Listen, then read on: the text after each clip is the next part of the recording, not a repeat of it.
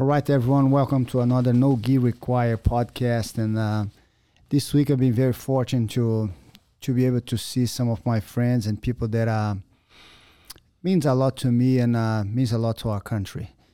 And I was with me, I have Jay Zeballos, Mike Zeballos, and here with me today I have a gentleman, Dr. Peter McGuire. How are you, sir? Great. Yeah, Great welcome to to be the here. show. Thank you. Oh, man, so many. I know Peter I think I met you a couple years ago when Hickson came to our school for a seminar. Yep. And he was saying, I have this gentleman writing something with me, and we get that in a minute. Let me go first. I really like people to know more, especially in our jiu-jitsu community that have no idea what an important person you are for our country, for America, man, for the things that you've been doing for quite some time. I would really like you to give us some guidance on that, Peter. Dr. Peter, please. Well, thank you. You flatter me. But I was born and raised in Los Angeles, California. Started training in jiu-jitsu in about 1990. But before that, I went back east to college, studied at Bard College, and got my PhD at Columbia University. My specialty was the law and theory of war. My great-grandfather was a judge at the Nuremberg trials. So my PhD advisor was Brigadier General Telford Taylor, who was the chief prosecutor of the Nuremberg trials.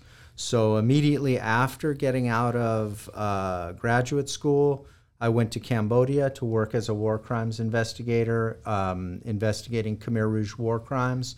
Between 1975 and 1979, Cambodia's Maoist Khmer Rouge regime killed roughly 2 million out of 10 million people. My investigation centered around a prison called Tuol Sleng. Roughly 20,000 people went in, 20 people survived. Me and a group of other nonprofit and expert photographic archivists found the original negatives. Then I found guards, executioners, survivors, and over about a 10-year period, got them all to talk and collecting evidence so that the leaders could be tried. The UN eventually did try a handful of the Khmer Rouge leaders. I've taught on and off over the years, but teaching has become more difficult. I would say that America and the world is really undergoing what I would describe as an anti-Socratic revolution in education, in that in my era, it was about rigor and excellence, much like jiu-jitsu. Our teachers were very unsparing and not nice. And now we've undergone a revolution so that comfort, the perception of comfort and safety are the highest common denominators. And I don't think this is a good thing. I don't teach that way. Especially being around the world and see what you see and live in other places, you see it. Seeing civil wars, seeing genocide, that I have always been very aware of China's role in the world. China was the main sponsor of the Khmer Rouge. China was very unhappy with the research that I was doing, or me and others were doing at the time. And in 2005, I was on C-SPAN Book TV, and I said, well, we're so self-involved in America. China and Russia are buying our steel, they're buying our debt. And they're laughing at us, and Bush at the time was saying, oh, I looked Putin in the eye and I can trust him and this and that. And Putin's a gangster, Putin's a KGB guy. He'll sell you to the Chinese. So this is an incredibly odd moment in American history that we're in right now. I see how the teaching profession, the journalistic profession, these are no longer viable occupations. I see the way the veterans, above all, have been treated. I counsel veterans through my Feigning Robin Foundation in Wilmington, North Carolina. I try to get them jobs, career counseling, put them into networks of other veterans who Many cases are Vietnam vets who have done well, and they want to help the younger veterans. And we've had some remarkable successes. I kind of help people where all other channels have failed them. Most recently, we had a woman from California who was murdered in Cambodia. The U.S. State Department told the family that it was an accident. I saw the police reports. It was clearly not an accident. So I activated some of my old associates in Cambodia. We exposed, in fact, that it was a murder and kept constant pressure on the State Department through the media and other channels. And 5 years later, they finally caught the murderer. And so that's one case. I'm working another case of a professor named Michael Shively at Utah Valley University. He taught there 26 years, 5-time professor of the year, former head of the faculty senate, and he failed a student. The student conspired with another professor. They accused him of intimidating and threatening. The rival professor even said that she feared that he would shoot her. No evidence to support it whatsoever. He was subjected to roughly an 8-month investigation. He had no lawyer. He had no faculty representative. He didn't know who was accusing him, and he didn't know what he was accused of. This is a complete violation of due process and our rights as citizens in America. In the end, he began to lose his mind. His wife was a psychiatrist. She recognized it. They took the drug, all the pills, guns, everything away from him, and he committed suicide with a nail gun. Presently, that case is in the 10th Circuit Court of Appeals. The family sued the university, and I'm aiding the family in trying to bring some justice for Michael Shively. So when all other remedies fail, people seem to find me, and then I activate different networks of lawyers and others, and most of the people... It feels like people went some kind of a rescue, and you're the last chance they have to find some justice. Well, but it's interesting. I would say my wife really founded this when a friend of hers' husband left her with 2 kids, a mortgage, and she just started calling other mothers and other wives and raised an incredible amount of money. And the biggest thing is when someone believes in you, even if it's just one person, it makes a huge difference in that person's life. So every year I give an award to an unrecognized scholar who has been incredibly brave and said the right things. I mean, it's disgusting to me that we have guys, I'll name a few of them, Max Boot, William Crystal, Peter Beinart, and they were saying during 9/11, if you don't support the Iraq invasion, you're not a patriot, you're this or you're that. I was speaking to the guys who planned the Iraq invasion. They told me, hey, we got all Saddam's weapons of mass destruction in the first war. That was Mel Goodman, who was once one of the top guys at the CIA. This was not rocket science, and so then they do a full 180, and now they're saying, Trump supporters are evil, so they're having it both ways, and they're still in the public. They're still huge.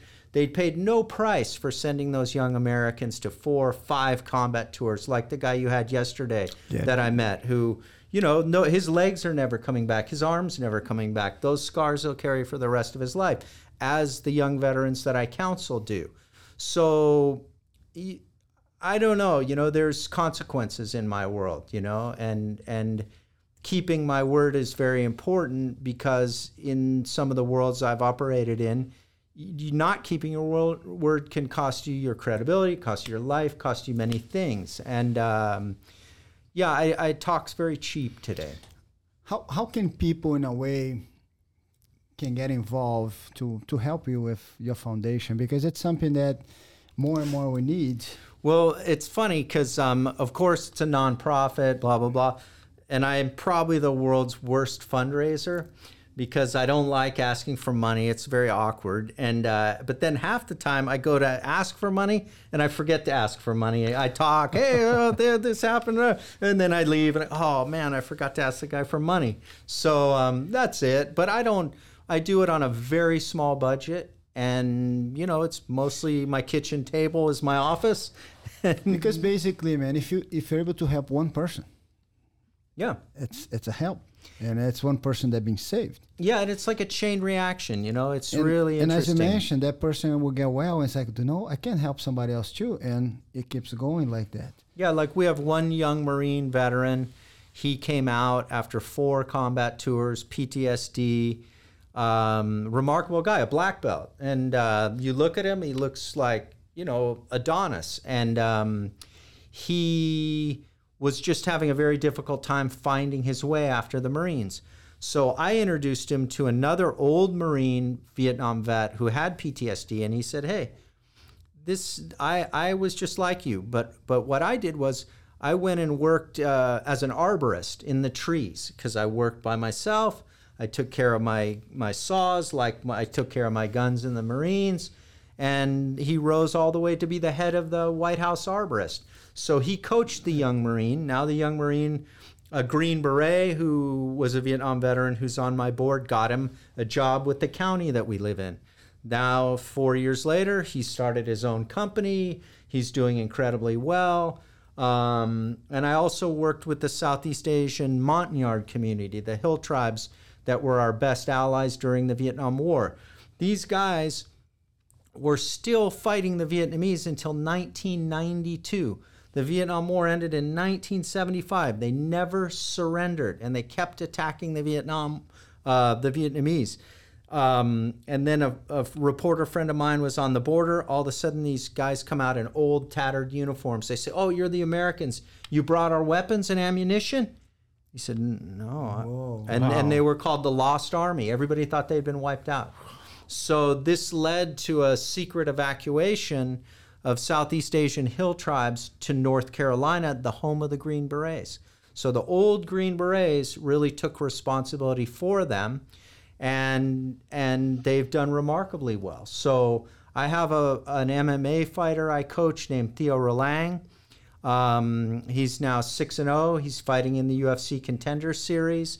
And he came to America not even speaking English, with the clothes on his back. These are just amazing people that deserve support.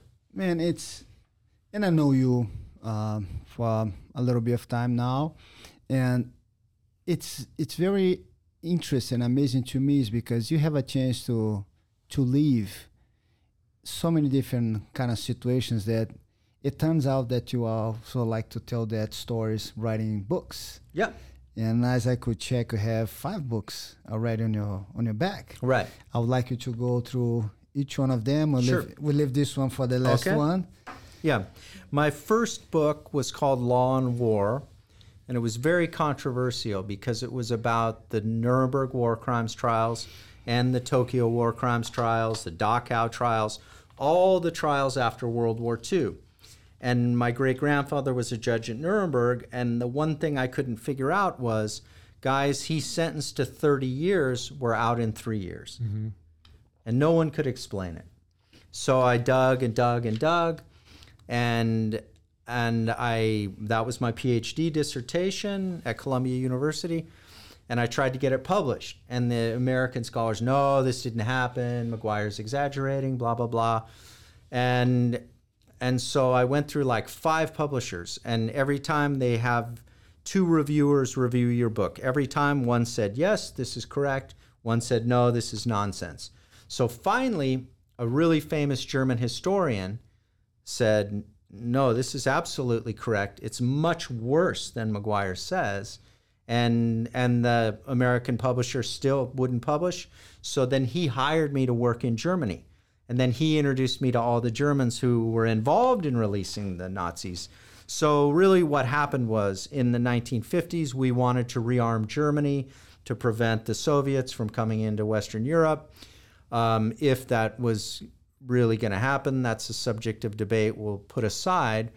But the Germans masterfully manipulated the U.S. and said, if you want a German army, you need to release our prisoners of war. And some of these were the worst of the worst, the Einsatzkommandos, who were just execution squads. And I'm having a history lesson here now. A lot of things that I don't think I learned that at school. But so then my second book, Facing Death in Cambodia, is about my experiences in Cambodia and how I talk about, my generation, like previous generations of Americans went into the OSS or the CIA, or mine went into the human rights and the non-government organizations, and it was like the softest generation. It was the softest generation in American history, but we're steel hard compared to what we have today. But in any case, I thought it was just a very strange shift. So I'm in Cambodia. It's a war-torn society, and it's not disarmed. There's still factions ready to go to war, and we're trying to teach them about democracy and human rights and things that are so far ahead of where they are, much like we did in Afghanistan.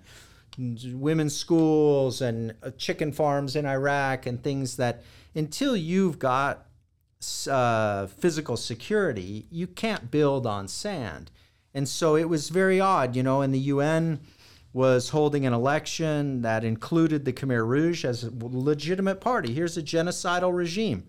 And the UN won't even mention the fact that they committed genocide in the final treaties. So this is very odd to me. And so to me, Cambodia was the most outstanding war crime of the late 20th century. So if the never again promise we heard after World War II was real, Cambodia shattered it. So for me, I said, man, I got to make sense of this. And I never thought that they would try these guys. The trials were pretty bad in the end. And, in order to hold a war crimes trial, hold people accountable, you have to have an unconditional surrender. You have to have a complete victory. And most wars don't end like that. Most wars end with, okay, here's a truce, you get this, you get this. So then to say, okay, now you're going to trial, or we're going to indict you, you'll never have the peace. So it's a very messy process. And I got to see that messy process up front. I really butted heads a lot with the United Nations. I found them incredibly idealistic, and a revolving door between what I call the human rights industry and the United Nations. And again, it's an industry. And if you don't walk there, if you don't say what they want you to say, then you're not part of the team. And I was definitely not part of the team. So, and then my most recent book was called Tie Stick, Surfers, Scammers, and the Untold History of the Marijuana Trade. And that's a lot of my misspent youth growing up in Southern California as a surfer and a lifeguard, and seeing all this stuff and being a participant in some of it as well. So, but I got busted when I was 19 and got scared straight. Yeah, pretty much. So then we got to this book here. Yes. This is how did you end up how was your beginning of your jiu-jitsu training? Well, I trained in, Jeet Kune Do type of martial art with John Peretti, and was a good stand-up fighter, trained a lot with him, learned a lot. And then the Garcia brothers, I heard about the Garcia brothers. Yeah, there's these... There was a misspelling. Yeah, but no. Okay. There's these Mexicans in the South Bay called the Garcia brothers. You won't believe... I was like, Mexicans? Do they wear wrestling masks? And so then, we heard about the Gracies. And then somebody got Gracie in action. This would be 89 or not. Yeah, 89, 90. And honestly, it was kind of terrifying to me. I spent all this time doing stand-up stuff, and I couldn't wrestle my way out of a paper bag. And initially, I learned it to fight against it, And I met Rickson. My first teacher at the Pico Academy. A wrestler named Todd Irvin brought me in there, and I really liked Rickson. We got along. We were friends. We talked about a lot of things other than jiu-jitsu, and of all the great teachers I've had, whether in law or history or whatever else, he was one of the greatest teachers, top 3 greatest teachers I've ever had in any subject. And he is a truly Socratic teacher. You never really know what you're going to learn. And he says, okay, do this, and he'll find something he doesn't like the way you're doing, and then he's going to build a whole class around that one little thing that you're just doing a little micro adjustment, and he'll kind of tweak it. And so that was my very beginning with Rickson. And then I would come back from graduate school in the summers and spend them in LA. And then I would train at the Pico Academy in the men's daytime open class. And there were some monsters of that. And that was a very different era, and you got hit. A lot of fights, Yeah. a lot of challenge matches. jiu-jitsu still need to be proved as a very effective or the most effective Yeah. style of martial arts. A lot of visitors that were not visiting with any Good intentions. exactly. Man, go through some of those Well, yeah. moments you were there present. Is like this Well, guy came in and challenged my instructor. And Yeah. And then, I had a pretty interesting thing because I was traveling a lot, and then I start going to Southeast Asia in '93. So I trained at Helson's. I trained at Rickson's. I was at Renzo's before Renzo got there. I remember Danaher's first week at Renzo's as a white belt. And so I really got to see a lot of different types of jiu-jitsu mentality, and it was very hard for me starting with Rickson because I don't learn in a 1, 2, 3, take the left sleeve, It's much more, I kind of have to feel things and really get my body to understand it. So that was the teaching I kind of always went back. You teach similarly, and I enjoyed the lessons I had with you and Jose. But a lot of it is too robotic, because in real fighting, if you're robotic, they're going to go. I see certain guys I'll train with. I know what they're going to do before they know what they're going to do because they're so predictable. And we were very much, both Peretti and Rickson, we were not trained like that. We were trained to be tricky and spontaneous and set traps and be mean, and, it was much tougher. And, you had guys like David Kama and Mark Eckert and, of course, Chris Howder, a remarkable teacher as well, one of my favorites. Bob Bass, I didn't know as well. Some of your guys. Your school was great. I went there very early with Peretti, and I taught him a lot of classes. Yeah. I remember he used to come here in the Valley. Yeah, but right before he got involved with the UFC. Yeah, but your schools were great, and I trained with Gene LaBelle a little bit. So Gene always spoke so highly of you guys, and you don't really get any higher praise, than Gene LaBelle. Tell me some of the stories or situations that you were present at Pico School and somebody came and Rickson. Yeah, Pico was funny because you knew if the Brazilians started speaking Portuguese, someone was in trouble. And I had one guy in there that actually, it's in the book. I didn't say it was me, but it was me. And the guy was big, kind of muscular guy. He said, "Oh yeah, I'm kickboxer or whatever," and I said, "Oh yeah, it's interesting. I do some of that too." And he said, "Oh well, I also do Wing Chun or some." And I said, "Oh, I do that too. Here, let's do this drill." And he didn't even know what the drill was. And I did it in front of everybody, and so it kind of pissed him off. And then in the first drill, it was like just a simple takedown drill. And he took my head and boom, kneed me in the face. And broke my nose again and almost knocked out my front teeth. and I was bleeding all over him. I still took him down and made sure I bled on him. And maybe shouldn't brag about that, but that's the way it was. And then Luis Limão said, Peter, get to the bathroom, clean yourself up. And then the Portuguese started. And then they just put one fresh guy after another, after another, after another, after another. And that guy limped out of there, and we never saw him again. Another great one was at the Pico Academy, you had to park next door in the Rimmon Fabric parking lot, and there was like a 6 foot. Do you know the funny thing? They used to have a place right there that used to make T-shirts. Yeah. That's where I used to go to make T-shirts. Exactly right there. You have the auto body shop nearby, and it was hard to park in there. Yeah.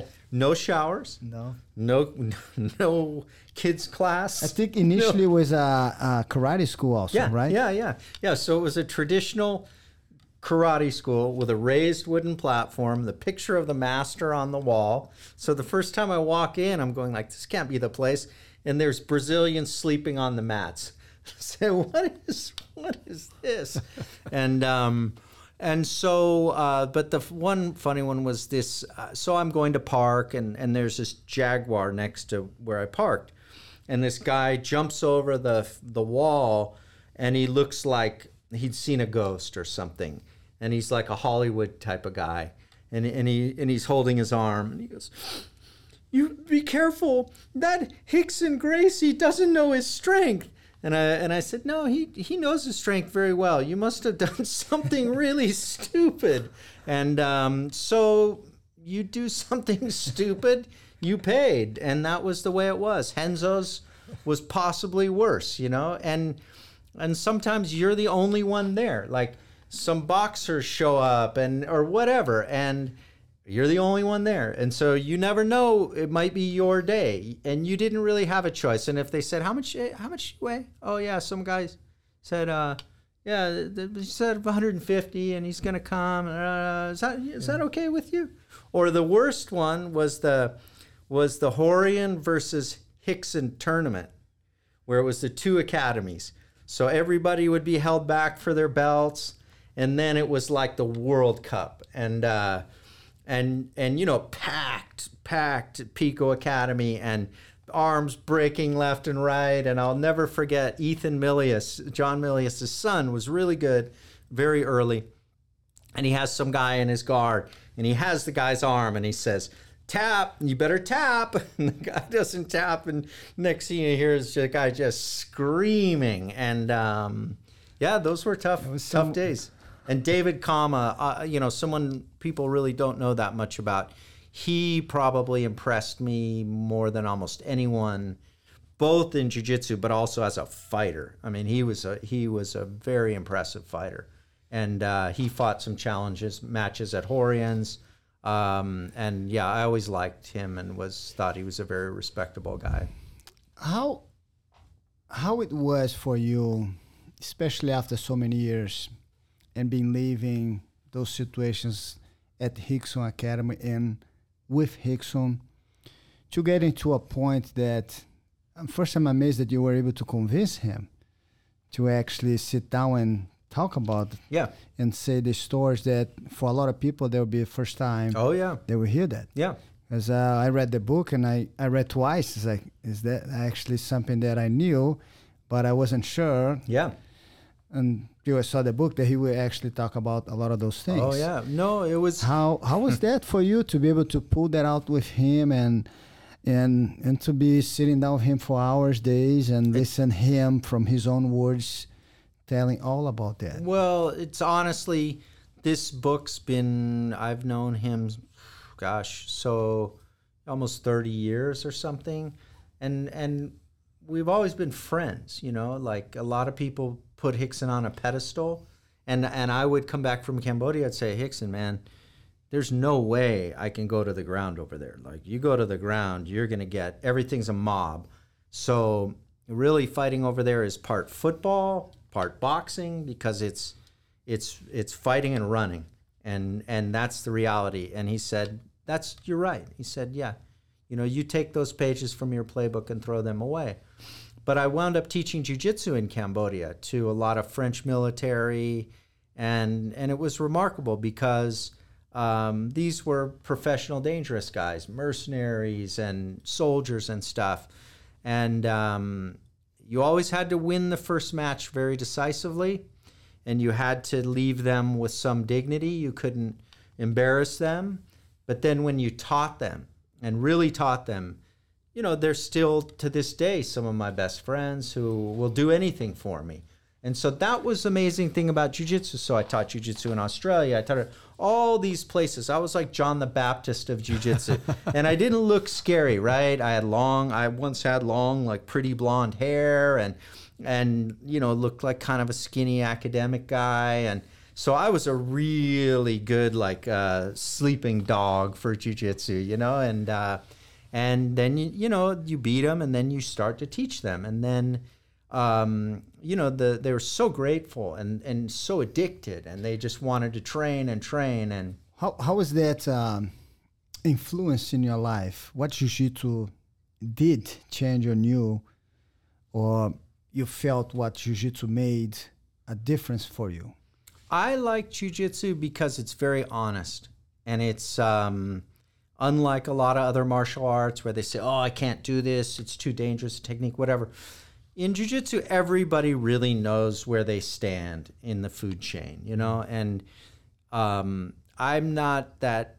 Today I have some problems because some of the new jiu-jitsu, I know how dangerous it is to you in a real fight.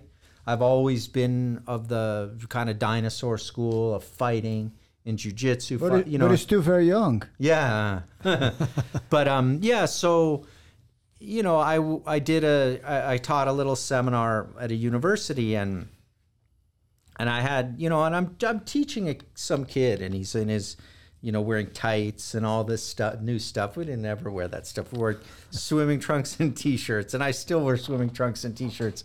So they's got all the gear on, and I go, okay, so show me this. And the guy goes immediately and tries to footlock me. And before I really even thought about it, I slapped him in the face, and I mean, pretty hard, but not that hard. And he was like, and I said, that's the counter. Like, you're going to rip my foot when I'm trying to teach you a drill. Well, that's the price of admission. And so that isn't really the way things are today. You know, it's kinder, gentler jiu-jitsu. What was the your production time? Like, how long did it take you to write the book from the conceptual to when it was done? 6 months. Wow, really? 6 months? I write fast. Well, I mean, not just the writing process, but Yeah. getting the information and everything. I knew a lot of it. I've been talking to Rickson for years and years. There's so much out there about him already. The documentary Choke, and you know, so he's a funny guy because you don't know really what he's going to tell you on a given day, and you'll think you know everything, and he'll say, "Oh, what about?" And you'll say, "The what?" And then he'll tell you this huge piece that makes the other pieces make sense. So he's a funny guy to interview, and he would, you know, we would talk on the phone. Usually, I came out here and did about 10 hours of interviews with him at his house. And then we did once a week on the phone. And then I would kind of identify the holes in the book, and then I'd follow up with the holes. And it was difficult for both of us, you know, because I knew his late son well. I know all his kids well. I know his ex-wife well. And, you know, we had to get into all of it, and it wasn't easy. So it was like I almost felt like a psychiatrist at times, and it can be like that, you know, and I'm good at interviewing people. I've been doing it a long time. So I can get people to tell me most anything. And so... how did that work with your previous profession? That was something I was going to ask you, like investigating war crimes and all. I mean, that you probably went to some dark areas. Yeah, but I always used sugar, you know, and I wasn't like when 9/11 happened and we got into all the interrogation stuff. I knew in my heart that doesn't work. That eventually everybody breaks from torture and they begin to talk and they say whatever they think is going to get the torture to stop. And some of the early black sites in the post 9/11 era were in Thailand. So I knew people that were Vietnam era translators and interrogators, and they were frustrated. And they were saying, like, I don't know who is in charge of this, but it's just, this isn't the way the pros do it. And so it was a lot of trust building. I had a really good right-hand man in Cambodia for years who wound up dying of AIDS. And actually, so my book on war crimes really ends up being about AIDS, because I say, accountability, justice, this word that no one can define, became much less important to me than like a public health pandemic. I was like, again, you have these things that are these idealistic things that sound great and this, but then you have people dropping like flies, like my old right-hand man, Saksin. He found out he was HIV positive, and then he started going to like traditional Cambodian doctors who were giving him like pangolin as an animal, blood, and taking all his money, and, really awful situation. And I couldn't convince him, So when his life was on the line, he went to his values. I say, hey, we'll get you to Bangkok. We'll get you the best doctor. No way. So that, again, a lot of it is trust, especially in Southeast Asia. You just have to keep coming back and not quit. And, they would say, oh, no, you can't do this. And I would say, oh, no, of course I know I can't do this. But if I were to do this, how would I go about doing it? And then the real negotiations would begin. Sounds like jiu-jitsu. Yeah, and they would say, well, there is a special handling fee of $500. And I said, well, you mean the $50 handling fee? And then it would maybe come out to about $90. And then, and that's how that world works. Vietnam was very different. Vietnam, they didn't play at all. The corruption that I was allowed or able to get away with in Cambodia, I couldn't get away with in Vietnam. They were onto me. They had government handler. They had government translator. And I was trying to interview General Giap, their most famous general, who was Dien Bien Phu, the invasion of Saigon, and the invasion of Cambodia, but they did not want me to talk to him. But they kept me 2 weeks every day. Professor McGuire, your prospects for an interview look very good. And then they would say, can you give a lecture today at North American Vietnam Friendship Association on the GATT Treaty? I don't know the first thing about economics. And so I would get the Herald Tribune, and then write down the Herald Tribune article on like a legal pad and give it as a speech. And then this went on. And it was kind of fun. It was sort of interesting. I'd go in this room and there'd be like 15 government minister guys in identical navy blue suits, white shirts, blue ties, tea, oranges, and cigarettes, chain smoking. And so finally, towards the end, I was like, you know what? I'm never going to get to talk to this guy, so I might as well make this interesting. And so they say, so when will Vietnam get most favored nation status from America? I said, oh, very, very long time. Why? Well, I said, because of the POW MIA issue, very raw in the minds of Americans. And I say, what do the Americans think about the million Vietnamese MIAs that were bombed and we never? I said, no, Americans think nothing of it. We only think of ourselves. And then they went, oh yeah, he's right. and then it actually became a pretty fun conversation, and they learned things about our crazy country, and I learned things about theirs. And I genuinely like people, and I'm interested in people, and that's the only way I think you can be a good interviewer, or you can get people to talk, And so, that was, and some interesting stuff in Germany, because when I was working there, it turned out the East Germans were huge backers of the Vietnamese. So the East Germans had gone into Cambodia with the Vietnamese or a handful of them. And they had a bunch of evidence and information that I got from them in Berlin, which was the last place you would ever imagine. So the thing that I would say to any scholar, investigator, is that the thing you're looking for is never as good as what you find. But you have to keep an open mind. You can't, if there are some people that think so linearly, there will be this thing right here and they can't see it. And it's not a fault, it's just kind of a type of brain. Like, I went to the National Archives. They just released these CIA documents about the Cold War, our use of the Nazis, things like that. And as I was looking through them, I kept finding these transcripts of like conversations. And I was saying, what is this? Oh my gosh, what is this? And it turns out this is how you do intelligence and interrogation. The British did this, and the British intelligence, they're at times can be exceptionally good. They took the captured Germans from all theaters, all ranks, and they put them in Kempton Park Raceway, like Hollywood Park. And they would interrogate them very gently. They'd give them cigarettes and chocolate and newspapers, and then they would put them back in their cells, and all their cells were bugged. So they recorded all their conversations with each other. And some of those conversations are some of the most remarkable discussions of World War II I've ever read, about Holocaust, about, every aspect of World War II.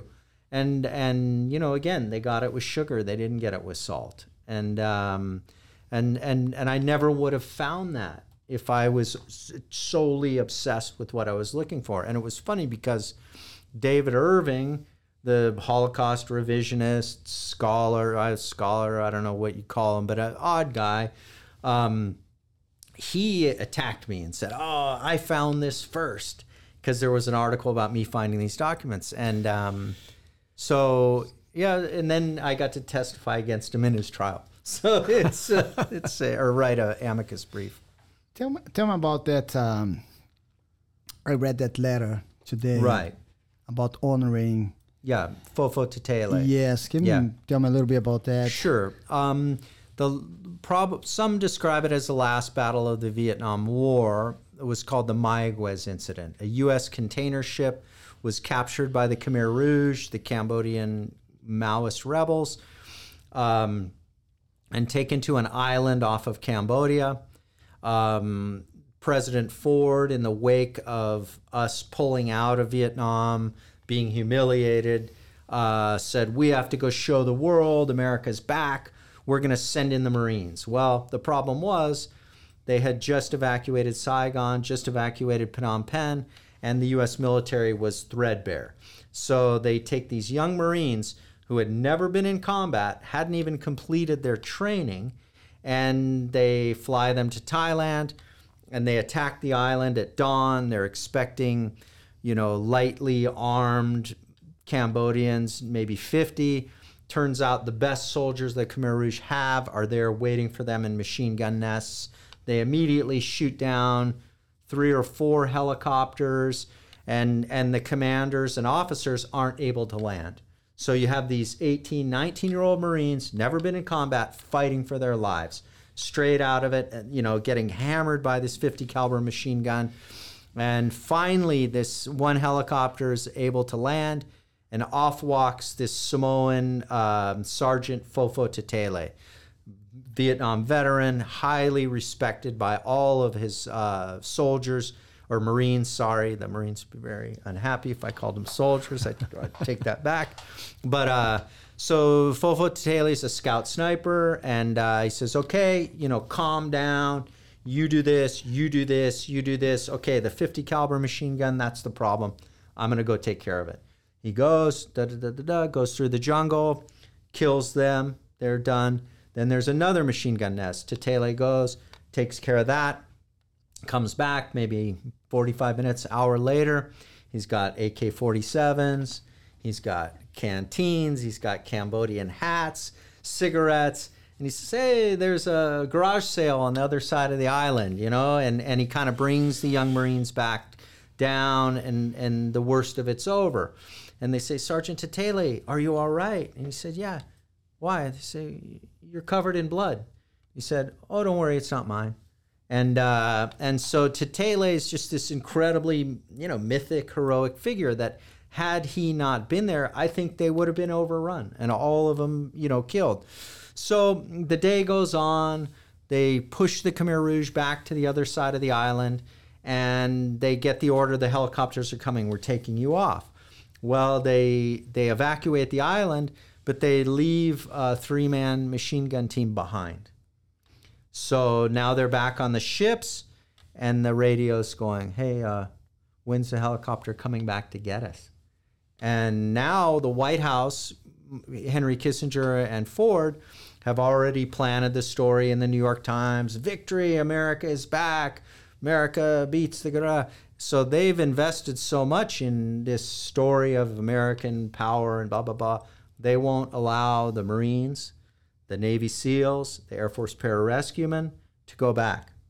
And these guys know that their comrades are still on the island. And they're haunted by it to this day.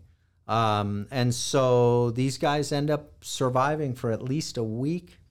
They're captured and killed by the Khmer Rouge. And in the course of my investigations of Khmer Rouge war crimes, I found the guys who captured them, and they told me the whole story. So it's kind of an embarrassment for the U.S., and as a result of it being an embarrassment, the young Marines who deserve medals for valor never got them. And so Fofo Tatele's now, I think he's in his 70s, retired, lives in New Mexico. And, this is a guy who was fighting for the United States. He wasn't even a U.S. citizen. He was Western Samoa. So we talk about immigration today, and, the border's open more or less. And, I want immigrants like Fofo Tatele. And Fofo, I don't think he got his citizenship up maybe a decade ago. And then after that, he worked in the post office. So he was probably the world's most dangerous postman. And Fofo is just, he's deserves the recognition, and so I put the package together. I got the eyewitness testimony from the Marines who witnessed what he did, and have been lobbying, trying to get a senator to pick up the case, because that's what it requires for him to get it reopened for the Navy Cross or the Congressional Medal, which I think he deserves one of the two. But yeah, I believe that kind of valor should be recognized. Absolutely. Man, what a history lesson I'm having here, sir. Now, I think it's the easiest question, and I ask that to every single person here. Who is Peter McGuire? I'm still trying to figure that out. I don't know. I love my work, and I'd like to be paid more, but you can't have everything. And I get to train whenever I want. I get to surf whenever I want. I homeschooled my kids as a result of how bad their education was. So I feel pretty fortunate, really. I'm still married to my wife. I've only been married once. So it's been a good run so far. But yeah, I will work till the day I die.